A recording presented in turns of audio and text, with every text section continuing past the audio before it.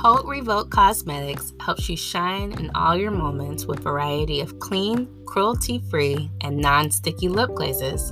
This makeup artist created an approved brand carefully curates clean ingredients including peppermint to help you feel good and do good, as a portion of proceeds goes to selected mentorship programs that give youth and young adults the confidence and tools to be successful. Haute Revolt offers long-lasting shine and moisture, and this is the part I'm excited about, Taylor. Tell me about it. Haute Revolt is also offering our listeners a 10% discount off your next purchase using code CIRCLE when you check out. Get glazed today at HauteRevolt.com. That's HauteRevolt.com. Awesome. Go check it out, y'all. Check it out.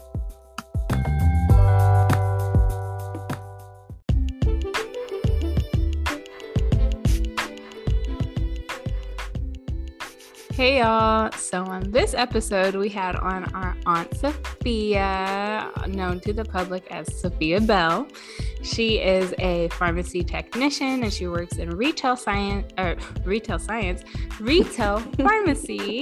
and she goes through what the schooling looks like and how pharmacy technicians the role that they have in healthcare, and I was trying to not give away all the secrets. So yes, so enjoy, guys. Hopefully you learn. I know I learned a lot. It was very insightful, and again, we continue to say this through the podcast episode, but thank you so much, Aunt Safiya, for coming on and sharing a little time with us in our little podcast space. So appreciate it. Enjoy, y'all.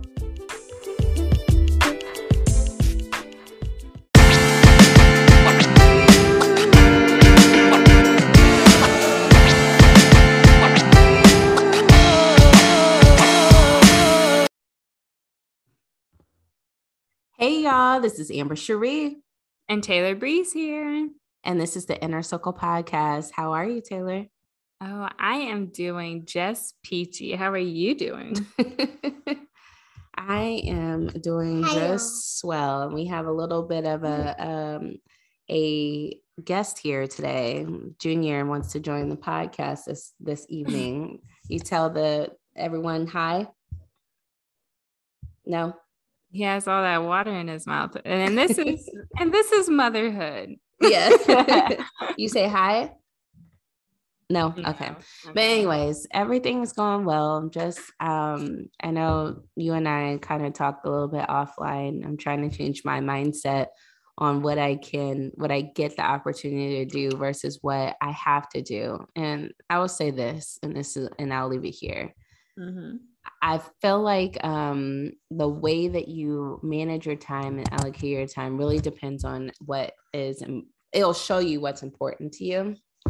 So make sure you draw boundaries on what you will or will not do in certain times so that you have an opportunity to rest. But I also think in my aspect that I feel like this is kind of grind season for me right now. So I've just been kind of living in that season.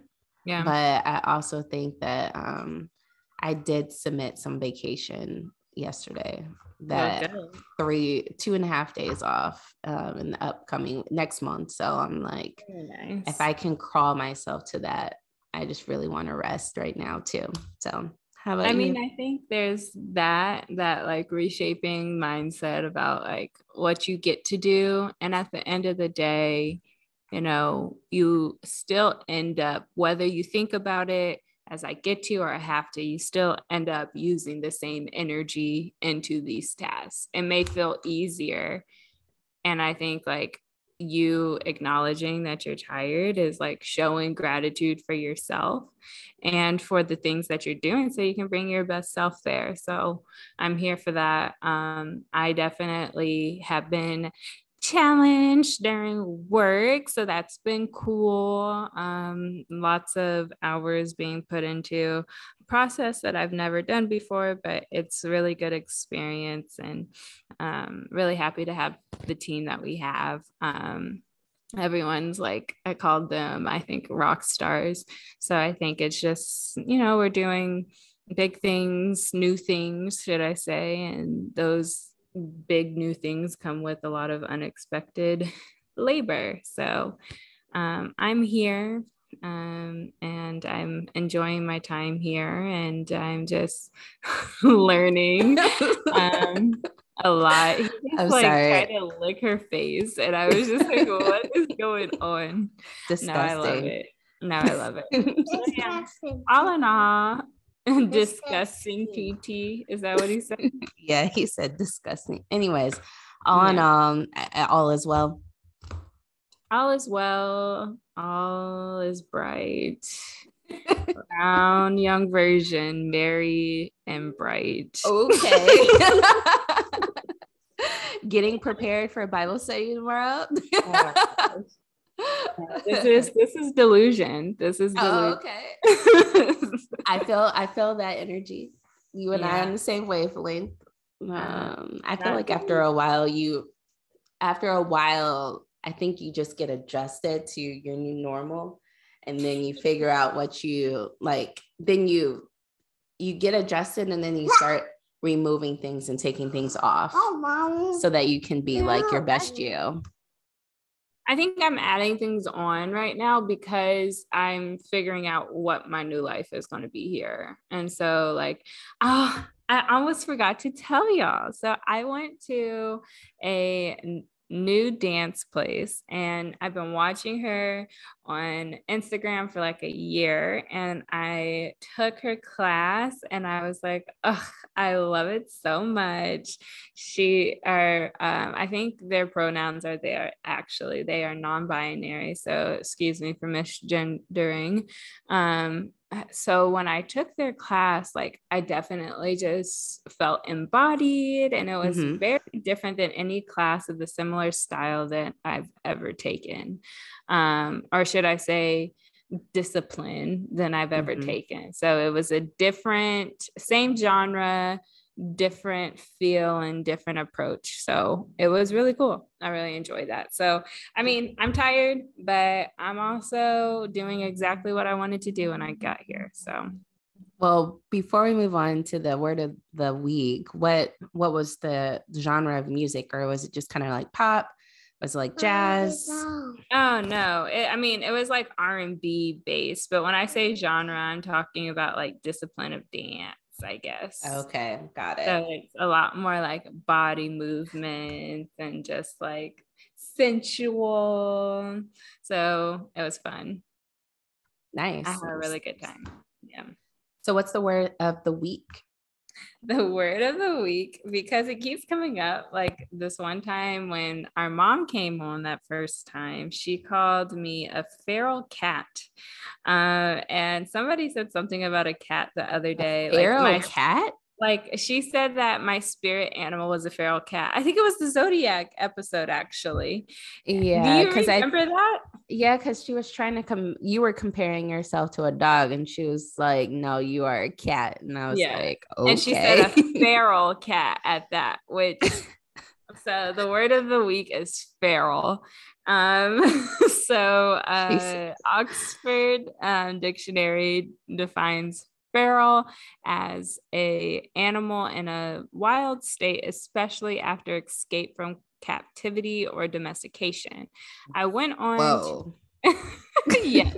So she was calling me a stray cat, but yes, that's what it was. She called you a stray cat. Yeah. But she said like feral, and like a feral cat is different than a stray cat. And being that usually stray cats are socialized, and so they're just like domesticated cats that get wild, but a feral cat is actually not socialized, and it doesn't like being around humans. It actually is very aggressive towards humans and tries to avoid contact with humans, which I just think it's funny. And I just been thinking about it a lot this week. And then I realized that people don't know what feral means. So like I wanted to use that as an opportunity of a word that's been on my mind. And I guess, an embodiment of who I am. And I was like, the more I think about it, the more I'm like, you're not actually that wrong, honestly. Like, it's not that I don't like humans, or I'm like overly aggressive towards humans or anything like that, obviously. But it is kind of like, I would much rather like do my own thing and like not be bothered. So yeah. Will So do. that's the word of the week, feral. Call someone a feral cat, see how they feel about it, see if that see if that resonates with them. And that's all I got for you. Well then, okay. So tell me about our guest this week. Yeah, so this week, y'all, it is our Aunt Safiya. So Safiya Bell, we really start digging into her profession as a pharmacy technician in the retail space. But then she also is just, I really honestly think we should change it to a healthcare provider, because I know she made that emphasis that sometimes people don't look at, you know, the pharmacy technicians as a healthcare provider, but there's so many things that they're responsible for. And she kind of walks through how it's changed from when she was in school and, you know, all the way to how it is now. And so it was really cool catching up with her. And I always love Aunt Safiya's spirit. She's that hip, cool auntie that we had, you know, all of our entire lives. And so it was cool just kind of hearing her passion about her profession. So listen in, y'all.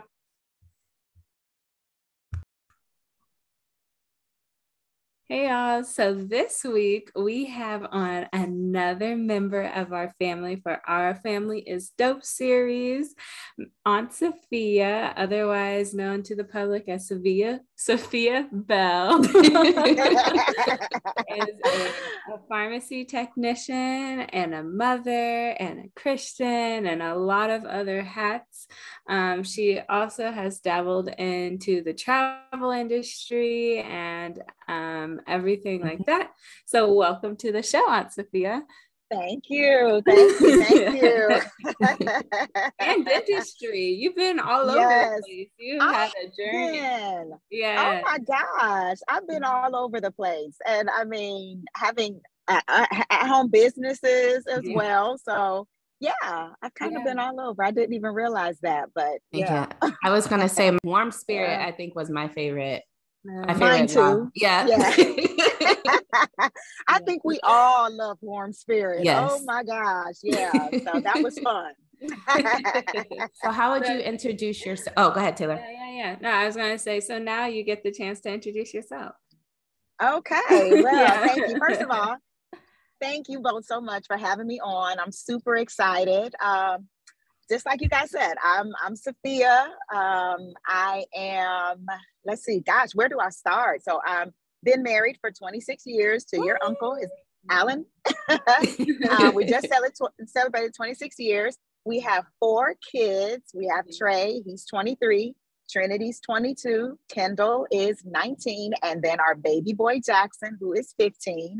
No. Gosh, I feel so old just even saying that. I remember being 23 and now I have a 23-year-old. It's crazy. You're young in spirit. Yeah, that's right. That's what I always tell myself anyway, although my body may say something different, but whatever. We ain't gonna talk about that. That's for another episode. But anyway, I'm just delighted to be here. And yeah, just to say a little bit about myself. I currently am a pharmacy technician. I've been in retail pharmacy now a total of about 12 years. Wow. And I'll talk about that. So my journey started actually as back in the early 90s when I went away to college, went to Butler, thought I wanted to be an actual pharmacist, and decided, well, maybe not after being there for 3 years. And then I transitioned into dentistry, went to school actually to become a dental technician. And that was great. I absolutely loved the dental field. So I did that for about 3 years while living in Detroit. And that was great. I loved it. Continued to get education and, decided I maybe wanted to become a dental hygienist. And then your uncle and I just decided to start growing our family. And that's what we did. And from there, I stayed at home, raised the kids for a number of years, which was great. I would not trade that experience for the world. And during that time, I also had my home-based businesses. I did Mary Kay for a little bit. I did Warm Spirit for a while, which is at-home spa parties, which was great. So that kind of gave me an outlet for myself and kept me kind of, I was able to meet different people, things like that. And stayed at home, raised the kids, moved from different states along with your uncle and the family, traveled, did all of those things that I enjoyed in life. And then when our oldest got into high school, I decided, you know what? I think I want to go back into pharmacy. Oh, and just to piggyback or go back a little bit, when I was in undergrad, I actually worked in a pharmacy. That was where I first got my feet wet into the healthcare field, was actually with pharmacy, working while in school. I worked at a retail pharmacy and it was great. It was good. It was a great experience, kind of got my feet wet. So then all those things happened. And then I thought when our oldest was in high school, I said, well, you know what? Let me go back to pharmacy. That's something that I kind of loved. And, the opportunity was right. So that was back in 2013. I had to go back into the pharmacy field.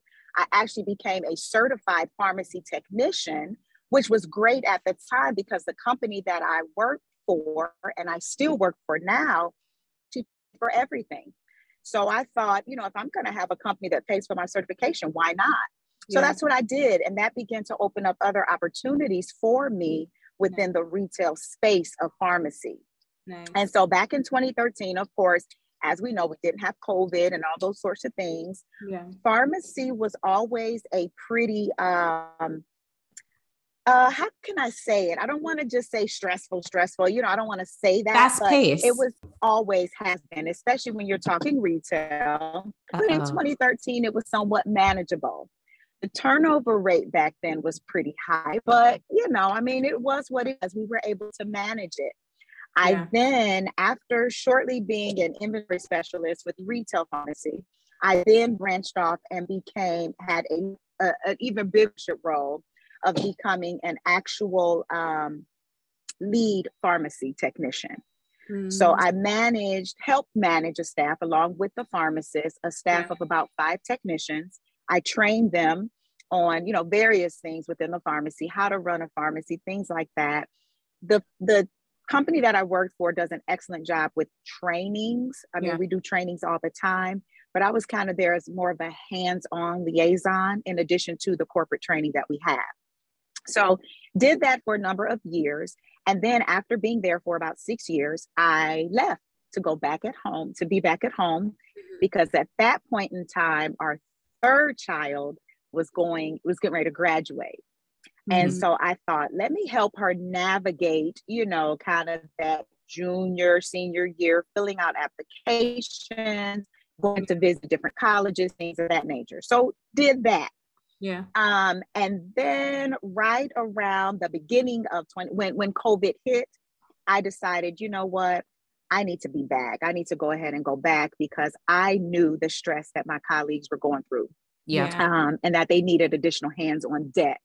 And so right about the beginning of 2020, beginning of 2020, I went back and to kind of help out and things like that. And oh my gosh, I don't know that I was fully prepared for what I was going back into. Because the crazy part is that I was only away for like a year and a half. But during that time, it was like, whoa, this is really, the pandemic just threw a whole lot of, and we can dig more into that, but it was just like, wow, so much had changed, in that short amount of time. So I do want to touch more on being a pharmacy tech in COVID, but before we get into that, how did you become a pharm tech? Like, what are the different education pathways and stuff like that you had to do? Yeah. So becoming a pharmacy technician is, and it varies from state to state, but typically because I am licensed in both the state of Georgia and the state of Indiana. And basically that is across the board. You typically have to be licensed, or they call it registered.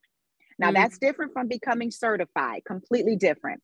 Licensing or registering in a state is basically you have to fill out some information with the agency, the certification agency, or I'm sorry, the licensing agency in your state. Yes. Okay. And what that means, you just fill out paperwork, and then you go in, you do your testing, you have to get fingerprinted, all these sorts of things. They do a background check on you.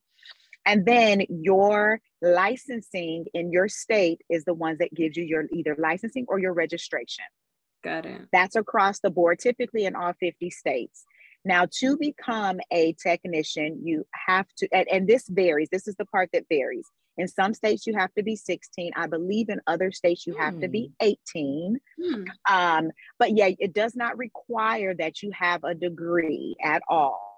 Gotcha. Now, the certification part is separate, because just as if you were becoming, let's say, a certified, a CPA, you know, that requires that you take a test. And now in some states, it's transitioning to where you actually have to have a certain number of hours worked in a pharmacy, or you have to have a certain, you have to be educated. You have to take some sort of classes. Yeah. Whereas it didn't used to be that way. It used to be where if you study for the test, you take the certification test, you become certified. But now they're requiring some sort of education component of it. Yeah. Do you know why that has changed, us to be more, I guess, stringent on who they allow, or is it just? Yes. Yeah. And here's what I think. I honestly think it's because the duties of the pharmacy technician has become expanded. So back in the day, like back in the 90s, there were only certain things that pharmacy technicians were allowed to do. You know, and so now the duties have become expanded. I mean, now there's more responsibilities that's placed on pharmacies, the staff as a whole. So as the pharmacist takes on more additional responsibilities, the technician also has additional expanded responsibilities, because we're healthcare professionals. And I don't know that many people realize what goes into being a pharmacist. We definitely don't get the respect that a lot of your healthcare industries, nurses and things like that do. But there's a lot that goes into being a pharmacy technician, a lot of knowledge, a lot of education, things like that. So that's why I think they're saying, hey, before you just become certified, you've got to have some schooling up under your belt, or you've got to have a certain number of hours that you have trained under whether it's retail pharmacy or what have you. You've got to have that experience now before you can become certified. That makes a lot of sense. To elaborate on some of the things that you said has changed. Like, I mean, this is just from an outside person looking in. You guys do more, like, if you think of some of the top retailers that we go pick up our, prescriptions from, like a Walgreens, a CVS, a Kroger, like any type of grocery store, a Walmart, or, obviously some of the Marsh and different things, they're like different now, named differently in different areas of public, whatever. Now, like, I feel like prior to COVID, it was more of, maybe prescription based, like, hey, I'm coming to pick up my, my iron pills or whatever from the pharmacy. But I feel like now the pharmacy is kind of like an urgent care, kind of like it's kind of transitioned into that, where you can get like vaccinations, you can get like, blood tests run on different, like if you have diabetes, like just, or, just different assessments that you have to go through. Like, how has that, how have you seen the transition from when you were first introduced into pharmacy and worked there in the 90s versus now, what is that, 30 years later, where it's like, or maybe 20 years later, where there's just so many other things that you have to, I guess, service. Absolutely right. I mean, so back in the day, like in the early 90s, we didn't do testing. That was like something that we just did not do, you know. But now when I look at it, I'll give you a perfect example. So when I first went into pharmacy back in the 90s, I remember literally we ran the pharmacy. It was me and the pharmacist at any given time. And a lot of it wasn't electronic. It was not electronic. We were still doing things manually. People were still bringing us in paper prescriptions. So that's one of the major changes that has transpired over the years. It's become more automated. It's become more electronic prescriptions being sent in. But we were able to effectively run a pharmacy with just two of us. You know, now fast forward, there's no way. I mean, you know, you can't. We're responsible for testing. In some pharmacies, we are doing COVID testing. At one point, we were actually doing antibody testing within the pharmacy. And there are some pharmacies that are still doing that. The pharmacy that I work at presently, we're not doing that. But the pharmacy I worked at in Georgia, we did. I mean, we did it all. We so doing vaccinations. You know, now there was a point in time where pharmacists would always do, let's say, flu shots. Because you go to the pharmacy, you'd get your flu shot, and that was about it, you know. But now they've expanded that. We are now doing just about every vaccine you can think of. Oh, really? You know, we are doing them, as well as technicians. I am also a certified immunizer. So I am certified to do immunizations. You know, we actually, when we were doing COVID vaccine clinics back in Georgia, I conducted the clinics for all of the COVID vaccines that we were doing. Those are some of the major things that I will say that the pharmacists do. While they don't prescribe per se, you can come in and ask a pharmacist, hey, what do you recommend? I'm having XYZ symptoms. What do you recommend that I take for this or that? That is something that your friendly pharmacist has always done throughout the years. But even that is become exponentially greater, you know, where we've had an influx of people. Hey, what do I take for this? What do I do for that? What, you know, so we've had a lot of that taking place as well. But and I will say this, with the addition of having a clinic in a lot of your retail pharmacy stores, that has also added to the additional burden of the pharmacy department within retail pharmacy, because now we've got, so the clinic, they're prescribing, they're sending prescriptions over. We've got an influx of those patients as well. And so those are some of the major changes that have taken place over the years, you know, within pharmacy. That's kind of added to our workload as pharmacy technicians. I know this is kind of random, but it was just a thought, because I know that pharmacists can't necessarily prescribe, doctors can. Is it possible for a doctor to also be a pharmacist? So yes. So what people don't realize is that pharmacists are they're doctors. They're not medical doctors, but you know, that is what it actually stands for. You know, being a pharmacist, a PharmD is the degree that a pharmacist receives. So that's their doctorate. But you do have some medical doctors that I would presume have, you know, said, hey, I don't want that anymore. I just want to become a pharmacist. Now, I don't know why you would want to do that, but I'm sure there are some. Because I mean, you're going from one stressful field to the next, but you know, I mean, there are some. I will say that in my span of being a technician, I have seen, let's say, someone who has taught for a number of years transition and say, hey, I now want to become a pharmacist. And they've done that. I've seen that actually quite a bit. People will say, hey, as a second career or as another career, I want to go into pharmacy, you know. So yeah, I've seen that. Yeah, that's really cool. I don't know what made me think of that. I guess it was just the prescribing side. So it's kind of like it would be a change of careers. It wasn't necessarily like a medical doctor is able to also give medicine as well, like a pharmacist would. They can prescribe it, but they can't. Right. Yeah. Right. I'll tell you another thing that I've seen a lot too is that I have seen those who want to become doctors start in pharmacy, which I think is a smart, that is like the most smartest thing that I think. You know that you want to go into pharmacy. I mean, I'm sorry, into the medical field where you're going to be like prescribing things like that. Why not get your feet wet in pharmacy? I think that because so many different drugs and what their interactions are and what that is the framework, I think, of, getting into, or going into further into whether you want to become a nurse or what have you. You're surrounded around those drugs that you're going to be prescribing eventually.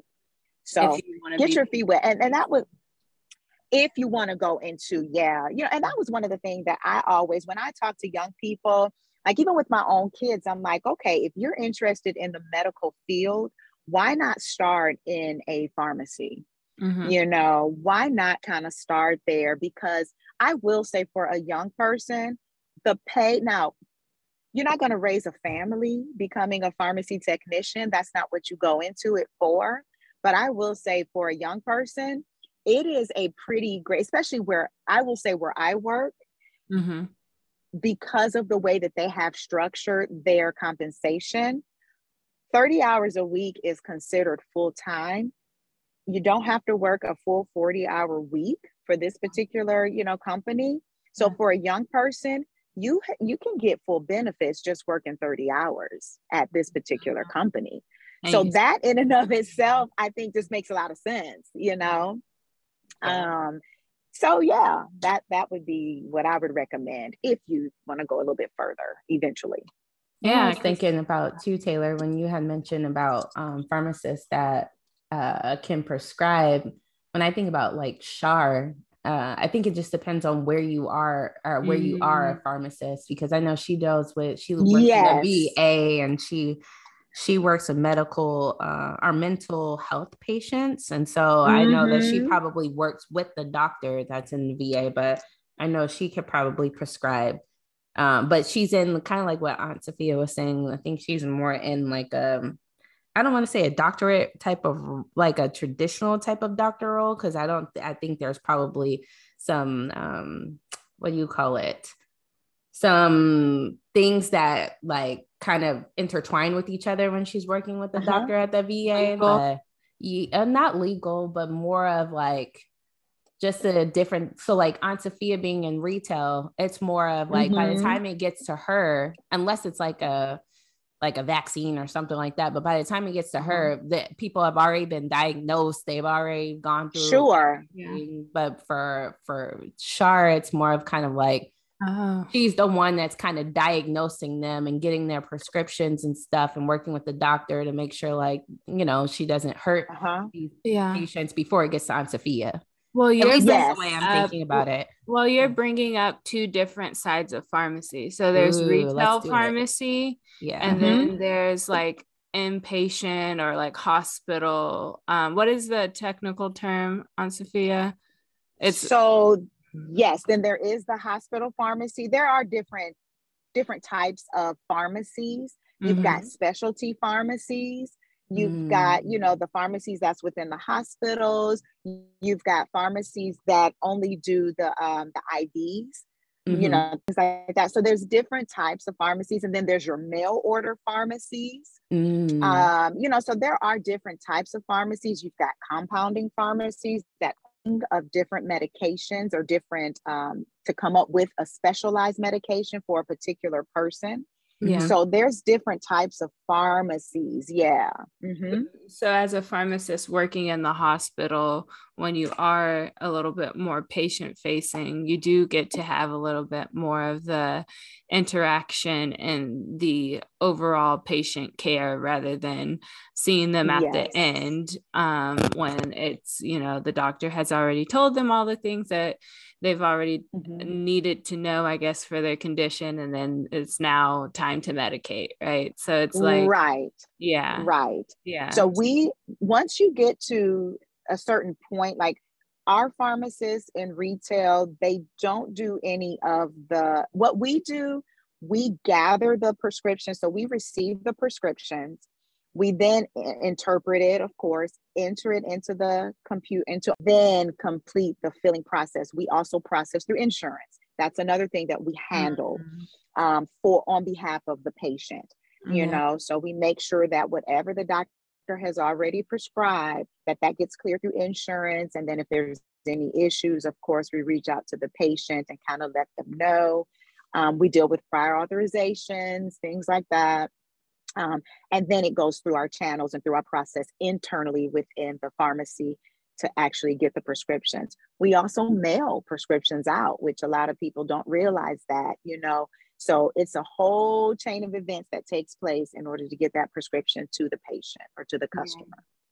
I was going to say, I think it's actually probably good that some of those top retailers are, even though it adds a lot of extra work to the retailers, but when you're thinking about holistic patient care and really taking care of like what this patient is dealing with, it's probably good as far as from the pharmacist standpoint where they feel, I mean, I don't know if they feel any particular way. I mean, it's just like they get it and then they feel it, but at least like if you have a patient that's coming up or a customer that's coming up to the window and they're saying, hey, I'm having chest pains is not a good example. I'm having congestion, We've had that. Trust me. Let me tell you something. To your point, we have had that. I'm telling you, it's almost like people look at us almost like a triage. Think about it. If they can't get through to their doctor, or if they're having to wait, a week or so before they can get through to their doctor, we are readily accessible. We are there. We're available. Yeah. And I happen to work 4 hours, the retail pharmacy that I work at. So we have had folks come in. I remember specifically, and this wasn't since I've been in Indiana, it was when I was in Georgia. And at the height of COVID, we had folks flocking in like, oh my gosh, I need you to give me something. My brother was in the breathe right now. Give me something. And I was like, there's nothing we can give you, medication that, he needs to go back to the emergency room or, so we're a bit of a triage. I remember this was a few years back. I had a woman come in the pharmacy. Clearly, she was in labor. Her doctor had told her to come and it was during the height of flu season. And for the life of me, I still can't understand why the doctor told her to come. He had prescribed Tamiflu for her. What? And this woman was in labor. We have seen it all. I remember I told my pharmacist, and we literally told this woman, we were like, go back to your doctor's office. She was in labor and she ended up having the child. And later on, she came back and she was like, just thanking us. Thank you guys so much. I think it was her first child. So she really wasn't sure, but we were like, oh my gosh, honey, you've got to go back to your doctor. Yeah. So, but again, we are accessible. We are truly, when you think about frontline workers, I'm like, wow, we y'all are that. Y'all are that. That's absolutely that. It's evolved. It has changed so much over the years that it's like, wow, this is something, Yeah. That story about that woman with the Tamiflu, like I just remember when I was pregnant, they said I couldn't take nothing. I had a migraine. Girl, you better drink some water and go to sleep, like toughen it out. So for them to give you for them to have given her Tamiflu, I was just like, oh my God.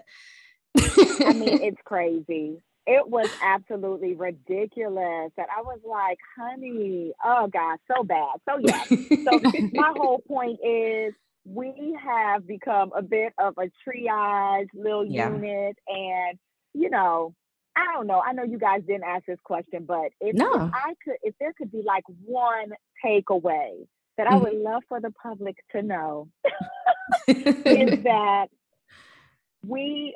so there's a lot of different things that people sort of accuse us of in the pharmacy. One thing that I really want people to know is that we are really doing the best that we can to get you your medication. Yeah. There is nothing that we want more is for you to have your medication, because guess what? It doesn't benefit us to quote unquote withhold your medication from you.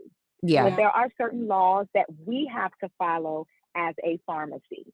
Yeah. So, especially when it comes to certain narcotic medications and Schedule 2s and 3s and 4s, any C2, C medications, we have to follow a certain standard. So if we are telling you that, we cannot fill your medication at a certain time, it's typically not because we want to withhold your medication from you. We don't benefit from that at all. Pharmacies are in about making money. Yep. So we don't benefit from holding your medications. It's usually one or two things: an insurance issue, or it's because it's a controlled medication or a narcotic medication, and we are held by certain standards, certain guidelines. We cannot break the law. And typically there are laws that govern those medications, because those medications are, they have a high abuse rate. Yeah. So we are held to that certain standard. As a pharmacy, it's out of our hands as a pharmacy staff. Okay. Yeah. So be patient. That was the PSA. That's the PSA. And just like every other industry, we are understaffed. Guess what? Just like hospital, pharmacy, their staff gets sick. Guess what? Our staff gets sick as well. Yeah. So we have had to take on a number of other pharmacies' patients and their customer load, because they just simply did not have the help, or they just they couldn't fill the prescription. So then we had to jump in and help as a 24-hour pharmacy. Yeah. So pack your patience whenever you come to the pharmacy. Be patient with us. We are doing our very best. We work through our lunch, even though we shut down for a half an hour, which, by the way, can I tell y'all, as a 24-hour pharmacy, we have just started to shut down for a half an hour, y'all. That's it. That's all we get. And many times, even though we have shut down for that half an hour, guess what? We are still working behind the scenes. We are still working. So we don't get a break. And that's typical. You go into it knowing that, hey, you're not going to get a break. You may be able to take a couple minutes to go use the restroom, but you're right back. And many of us are working 9-10-hour days. Wow. The pharmacists, bless their hearts, they're working even longer than that. Are you getting paid during this lunch break you supposed to be taking off? Hopefully. Yeah. Well, if we're clocking out, then we don't get paid for that. But like I said, many times we are working through our lunch, that 30 minutes. We're working through that. Yeah. Because if we don't, then our workload pretty much doubles. So we try to stay on top of it, but that's been, for a while. It's like if they, so I know you talked about like with COVID and everything has really accelerated, and you see all the cracks in the pavement a little bit more.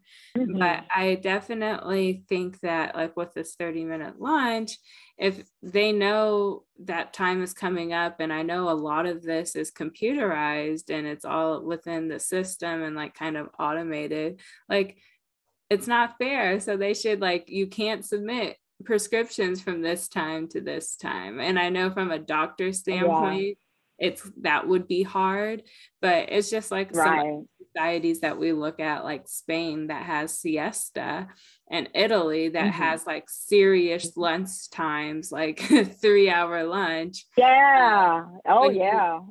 When you look back at those type of societies, they're able to make it work. So why can't we? Why is it that we think this one prescription? Most of these are not like life or death type of things. Like, yes, people are uncomfortable and we want to get them treatment as fast as possible, but at the expense of who? At the expense of the farm techs and the pharmacist and all of the other stakeholders on the other side too. So it's and you nailed it. That's pretty much it.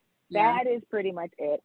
I've had this conversation so many times, even with your uncle, because he used to work for a pharmaceutical company as well. But of course, he was on the corporate end of it. And we have these little debates, and be like, listen, come on, y'all, y'all release that medication or whatever. But as you said, a lot of it is just, and we live in a microwave society too.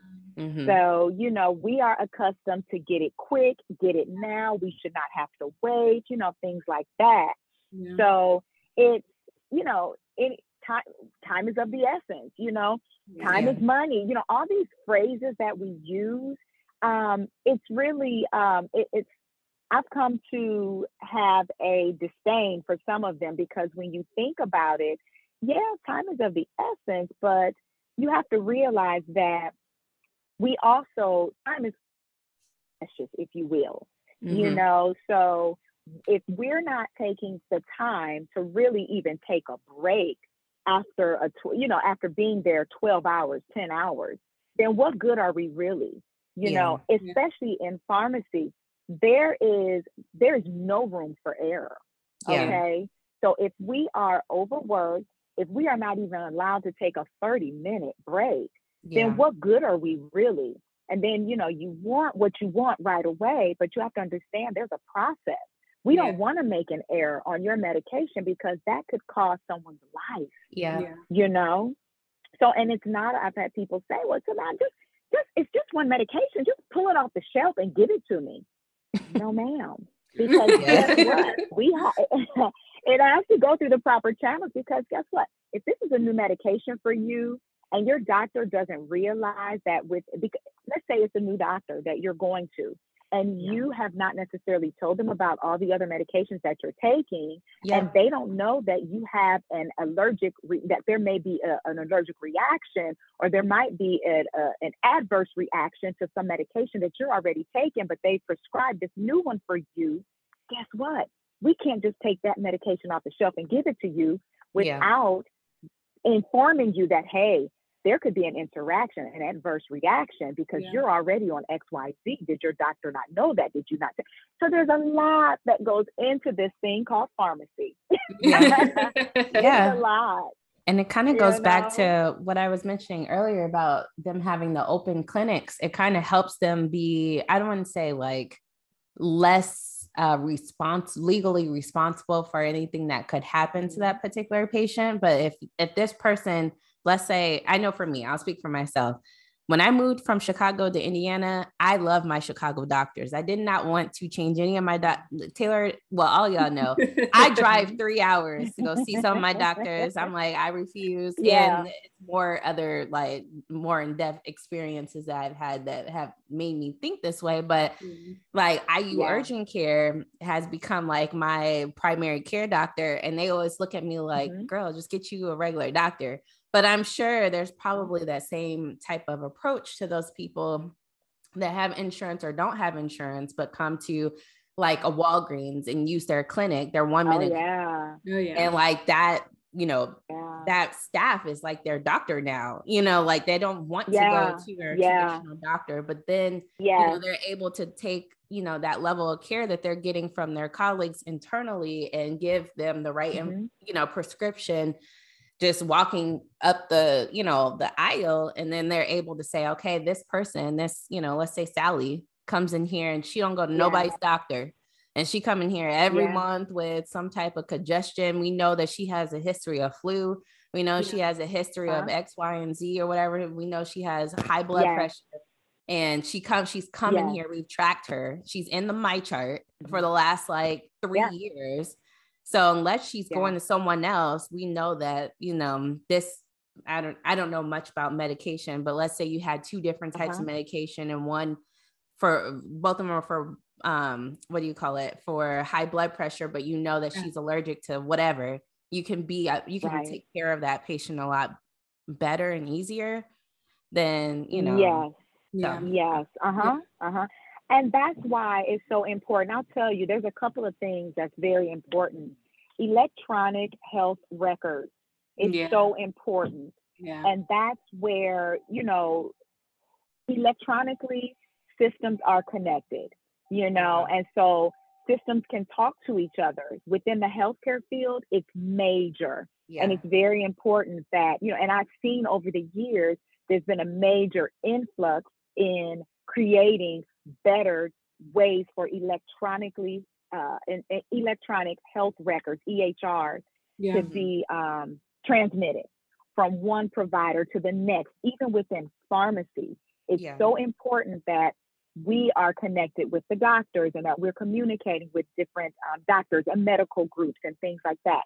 We all have to, kind of work together in order to provide better patient health care and then better patient outcomes. Yeah. So to your point, and I'll tell you something, even within pharmacy, people get upset.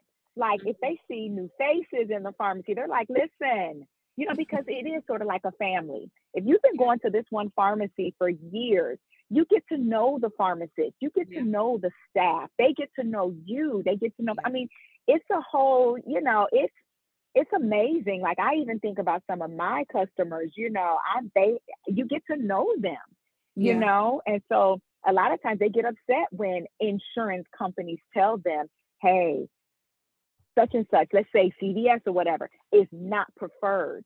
It's not preferred by your insurance carrier anymore. So now you've got to go to a Walgreens or a Costco or whatever, or a Walmart.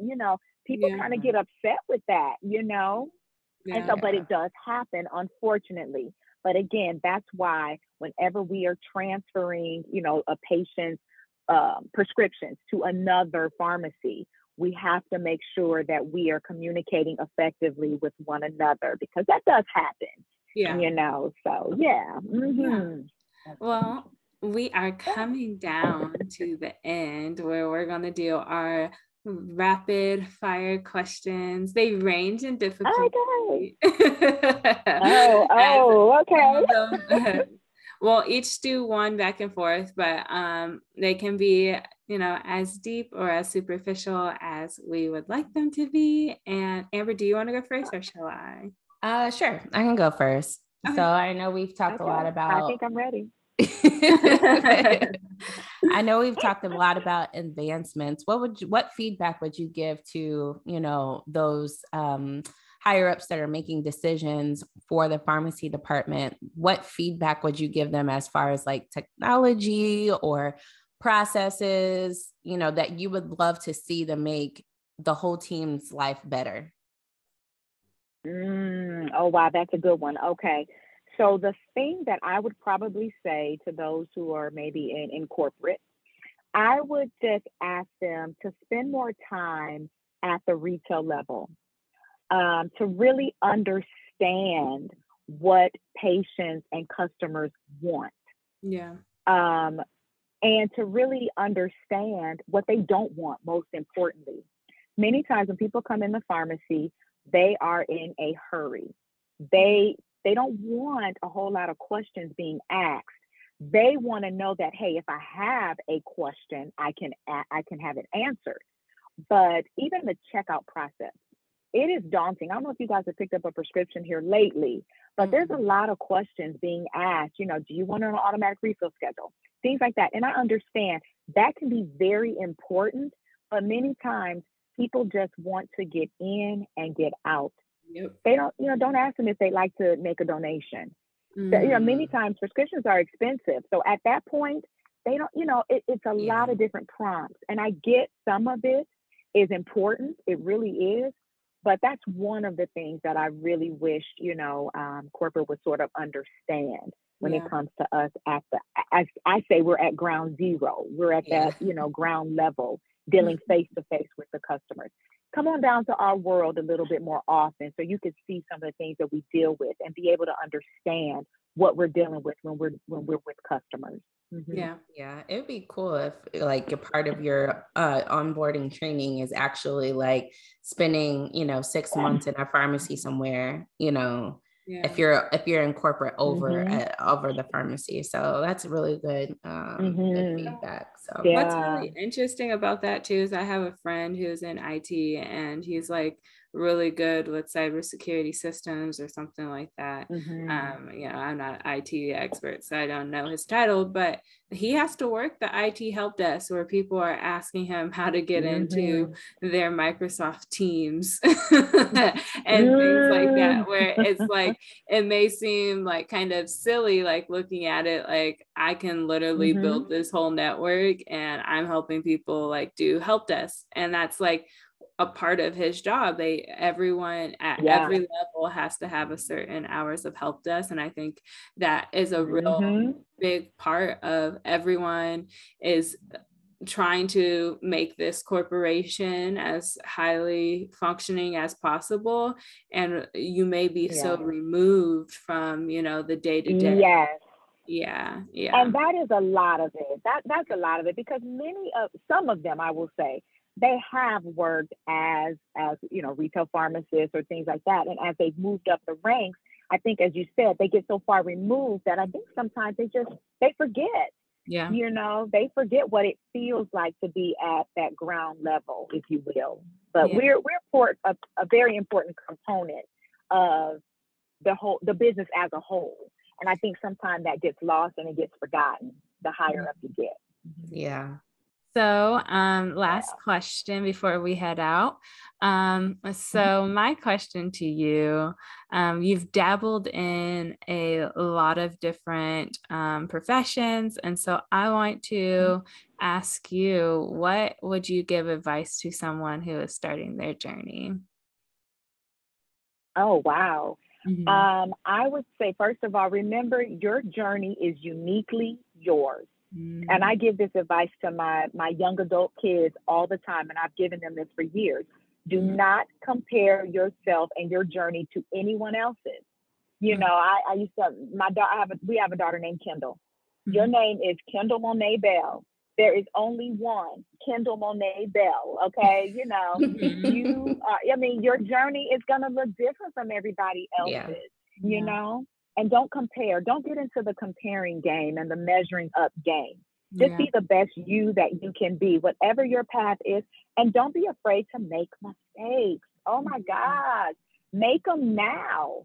You're going to make mistakes, but you learn from it and keep it moving. I mean, if I could tell my younger self that, even if I could go back, that's the one thing that I would tell my younger self.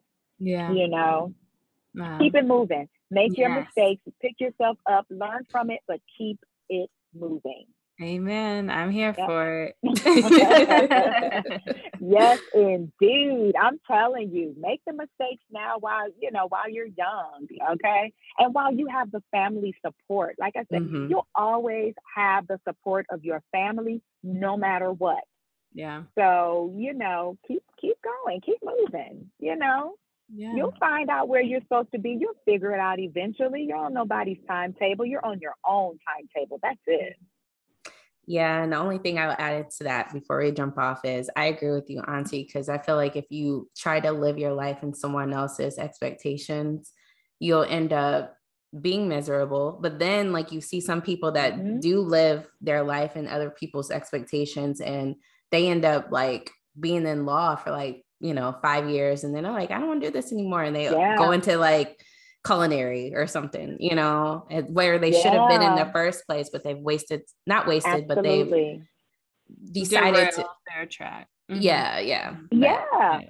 try to live up to someone else's expectations. I mean, you have to live your life for you, because you know the path that God has you on. Everybody has a purpose and a path. And it's for you to figure that out. I even tell my kids, I'm like, I can't decide for you. I can tell you, if you come to me and ask me, I can tell you what I've always seen in you as a kid or as a child. But at the end of the day, you have to walk it out. You have to take those steps towards your destiny.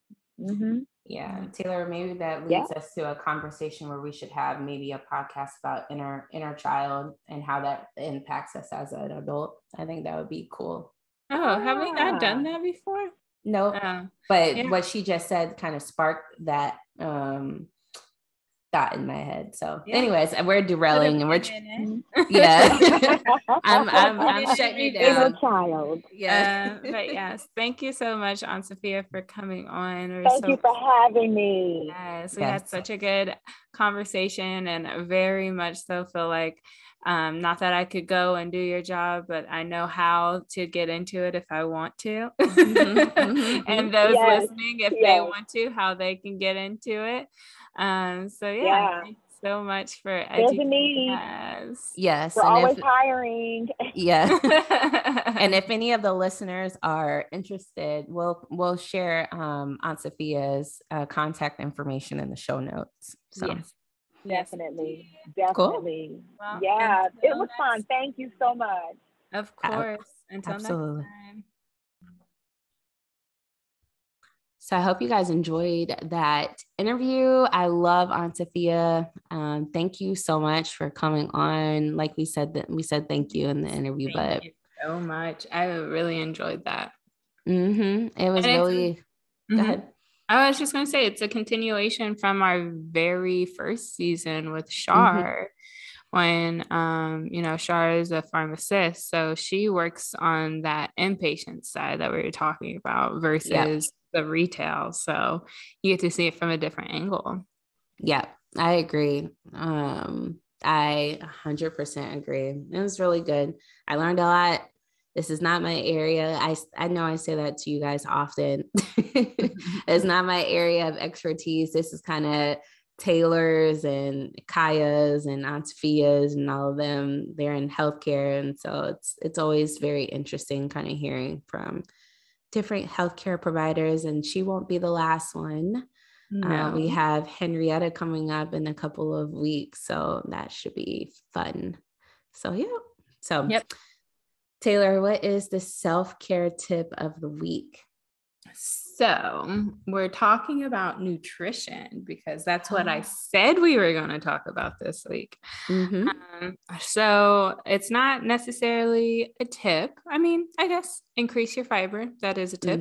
But we're going to be talking about soluble versus insoluble fiber. So there are two different types of fiber, as I've said before, and that's soluble and insoluble. What these different types of fibers are good for are, obviously different things. So soluble fiber attracts water and it creates a gel. So this is the type of fiber you want to think about making you feel full. I don't know if y'all have had it, but where let's say you take the pills off of the apple, but then apple is both, but you think about the fleshy inside of the apple being the water soluble, and that's what keeps you full.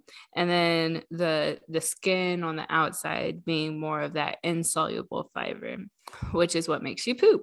And so common sources of soluble fiber are oat, barley, nuts, seeds, beans, lentil, peas. It's also found in Found in what? I feel like I should know this word and it's calling me dumb, but it's xylem, I think is how you say. Okay. A common fiber supplement. So that might be the type of stuff that you get. No, because Miralax helps you poop. So it's probably not soluble, but just so think it's of more it like a supplement type situation. Yes, this is it's a supplement. The psyllium. I've never had it, so I don't really know where you find it. If you do need to slow your digestion. So why this is good is to keep you full longer. So that's why soluble fiber is recommended mostly for weight loss, so that you have that feeling of fullness. So the insoluble fiber is found in foods such as wheat bran, vegetables, and whole grains. So this adds bulk to stool and appears to help food pass more quickly through the stomach and intestines. So this, I would think about it as those foods that soak up water, and it's like your intestines are like a slide. Mm-hmm. And so if you think about the dynamics of moving through a slide, think of, you remember when you were a kid, and for us at Kings Island or some other like holiday world, were you there? Or when we went to Wisconsin Dells and had the indoor water park? Anyway, that was a beautiful like resort we stayed in at too. Yes, so nice. It was. And they had those tube slides. So if you're on if you're on the tube, right, you slide down the slide faster. So think of your intestines like that, and insoluble fiber helping it slide down the tube faster. So, or slide down the slide faster. So it's like creating a tube for you. Okay. And then if you think about water soluble fiber, it's like the water that fills the slide. So while that's flowing down, I know that that's kind of confusing, but like it's always keeping the slide full, right? So that is how I would think about the two. And it's kind of fun to imagine your intestines like slides.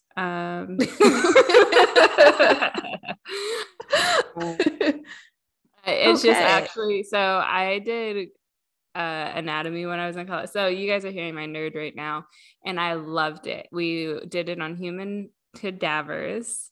And we had to map out the different parts of the intestines.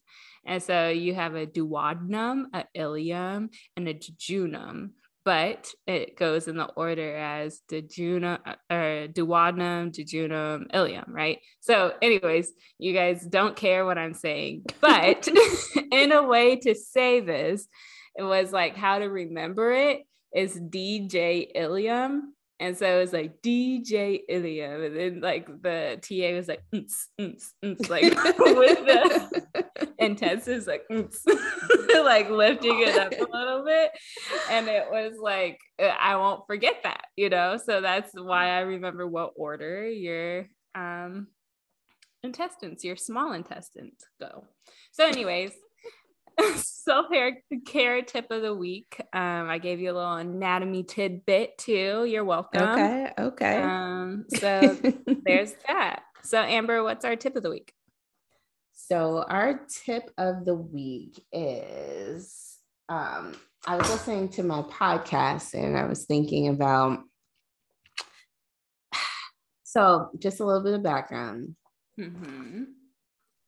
Like I told you guys, I'm a podcast junkie, and it varies from stuff that is, pop culture, all the way to politics, all the way to holistic health and to business. So this particular one that I kind of was like, ooh, that is my thing for the week, was I was listening to the Entrepreneur podcast, which is connected to the Entrepreneur magazine. And so they drop episodes like all the time throughout the week. And so this particular one was about a guy that was interviewing, what's that guy, the comedian's name? Who? Fallon. Fallon. I can't remember his first name right now. Jimmy Fallon. Yeah, Jimmy Fallon. And just interviewing him about like how he got into where he is now. Also, all of the businesses that he has, including like children's books. We have one upstairs named Dada. I think he was making like bed sheets and all sorts of stuff related to kids. Like it's just there's so much stuff that he's like, and I think also he got into like maybe some producing or like at least capitalizing some type of shows, movies or whatever. But anyways, I'll share the podcast episode with you guys. But one of the things that I took away from it, outside of all of the business stuff that he's involved in, is the main guy that was interviewing him was saying how he wanted the importance of asking questions and follow up to make sure that you get things right. And so he kind of breaks this down into, sometimes we don't ask questions because we think that they're, from a outside perspective, we think someone's going to question our competency because, you know, there might be an area that we might not be familiar with and we might not know. But he was saying how really people that ask questions and try to gain more insight and more knowledge, and that are transparent about them not knowing a particular subject or, you know, whatever is being discussed, actually gain so much more growth and insight. And it can come off as whoever you're asking the questions to, that you are really trying to be thorough and thoughtful and different things like that. So he presents the example about how Jimmy Fallon, when they did their first interview, Jimmy told him, like, hey, you know, if you have any questions or need any follow-up or whatever, just let me know. We can schedule some time. You know, just keep me posted. And the guy was like, you know, cool. He had no intentions on asking him for any follow-up questions or different things like that.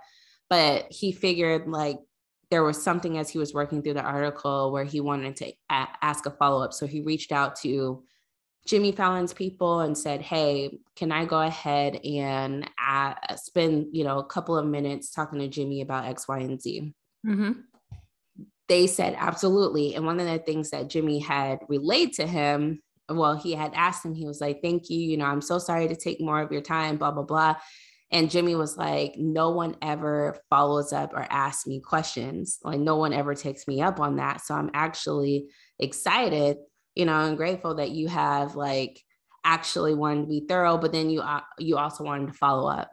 So I was like, okay, that's interesting. So the question that was posed was, when was the last time you asked a question? And then also when is the last time you took up someone's offer on doing, whether that's following up on a coffee, whether that is, you know, all the time we say, hey, we need to get together and grab lunch. But do you have the intentions on doing that? You know, like the follow-up. Yeah. And the question could be the follow-up, or your action can be the follow-up. Yeah. So I was thinking to myself really quick, when is the last time I asked questions? And I would probably have to say the time that I do it the most is at work, because I'm around extraordinary people that are so smart that it's good to, and everyone's very vulnerable about if they know something, if they don't. It's like in a good environment where you can ask questions and get help, and no one's going to think anything of you, because if people thought you weren't competent, they wouldn't have hired you. Yep. So it's just, I don't know. So when's the last time you asked a question? Oh, you're asking me? Yeah. I ask questions, a lot of questions, to the point where it can maybe feel like I'm asking questions in a way of like not trusting somebody's initial statement. Okay. And so like we've talked about this before, that's where the misconception of maybe me being condescending can come from. But it's literally, if I do think something different, I'm not going to tell you you're wrong. I'm going to ask you why you think that, or like, why is it? And when you say why you think that, like, if you don't have reasoning for why you think something, then that's when you would be like threatened and insulted. And so, I asked my boss lots of questions. And it's like, and it's a learning thing. Like, and I'm a scientist. Scientists ask a lot of fucking questions. Sorry, cuss word, but they ask a lot of questions. Like, that's what we do. And if you don't, then you'll be like thought of, you actually get a lot more notoriety or respect when you ask more questions. And then, of course, varying in questions and complexity in the way that they can be answered. So long story short, I ask a lot of questions. I could think to interviews. That's what I also think about. You always ask questions. Intelligent ones, maybe, and maybe just filling out the company culture, which can be intelligent in its own right too. So I ask a lot of questions. I will ask this one last question and then we can close it up. But one of the pieces of feedback, well, actually, it's not a piece of feedback, but I don't know if you ever do this, and this is kind of something that is done in our group all the time, which is, I don't know if it's a good way to start off a question or to show that you're like vulnerable when you're about to ask a question. But every single day I hear, hey, this might be a dumb question, but I absolutely hate when people say that, because if it is a dumb question, let me figure that out. Like, I will sit there, I won't say it, obviously, but the fact that you think that this is a dumb question is like, why are you asking me this then? Like, and so it's like not only belittling to yourself and your own intelligence, it's also like, why would you ask the quote unquote smartest person that you think a dumb question, when if it's a dumb question, you would be able to figure it out, and the smart person maybe not be that bothered by this question, So yeah, I think it's like a way of people deflecting, just so like it's like that precursor of like, I want you to know that I'm competent, or that I'm really just coming from a place of maybe a brain fart, or maybe like delusion, or whatever it is. So it's like, don't charge it to me as like, this is like, I probably should know this, but can I ask a dumb question? That. You know what I mean? It's like that company culture for me that's like, you always say please and thank you. That's really nice. But I'm thinking about something. One thing that I really hate is the question, does that make sense? But like, I'm not going to sit here and like correct every person who says it to me unless we're in that type of, environment. And I still haven't even done that to my new boss yet. But, it's kind of like this idea of, making yourself smaller so that other people don't feel intimidated. And maybe that also the lack of transparency in that too. Hey, I'm tired today. I don't know what the hell's going on. You know what's going on. And I'm the type of person who, like, because I don't like political professional BS, like there's there's a common decency that should be held and a certain standard to be held, but I can't say that I don't even say that, but then I like say this might be a dumb question, but I usually preface questions that I think might be simple. Hey, you seem like you would really know the answer to this, and for some reason I'm a little confused. Can you explain why we do this, or how it is that we're doing this? Do you know where that person got that from? Because I came up with this answer, and I'm just kind of wondering why we came to different answers. That's like how I ask questions. That's how I ask questions. That's how a scientist, me, ask questions. I think ultimately, guys, what we're leaving with you is that ask questions however you feel comfortable asking questions, whether you want to take the more direct, straight to the point approach like Taylor, or if you want to take my work culture, and I might, I probably am contributing to that. This might be a dumb question, too, however you want to approach it. I think really just kind of fill out the room and figure out who you're talking to, and figure out how how you want to be perceived, if that makes sense. Yeah. So, there goes Taylor. What? If that makes sense. And that's why I'm like, somebody told me that, that could be actually good filler, right? And I was going to say that there was this thing for a while, I was like obsessed with LinkedIn for some reason. Okay. And I found this, it started becoming kind of like a feed I would check. Mm-hmm. And so it was this post that was saying something about instead of saying this, say this.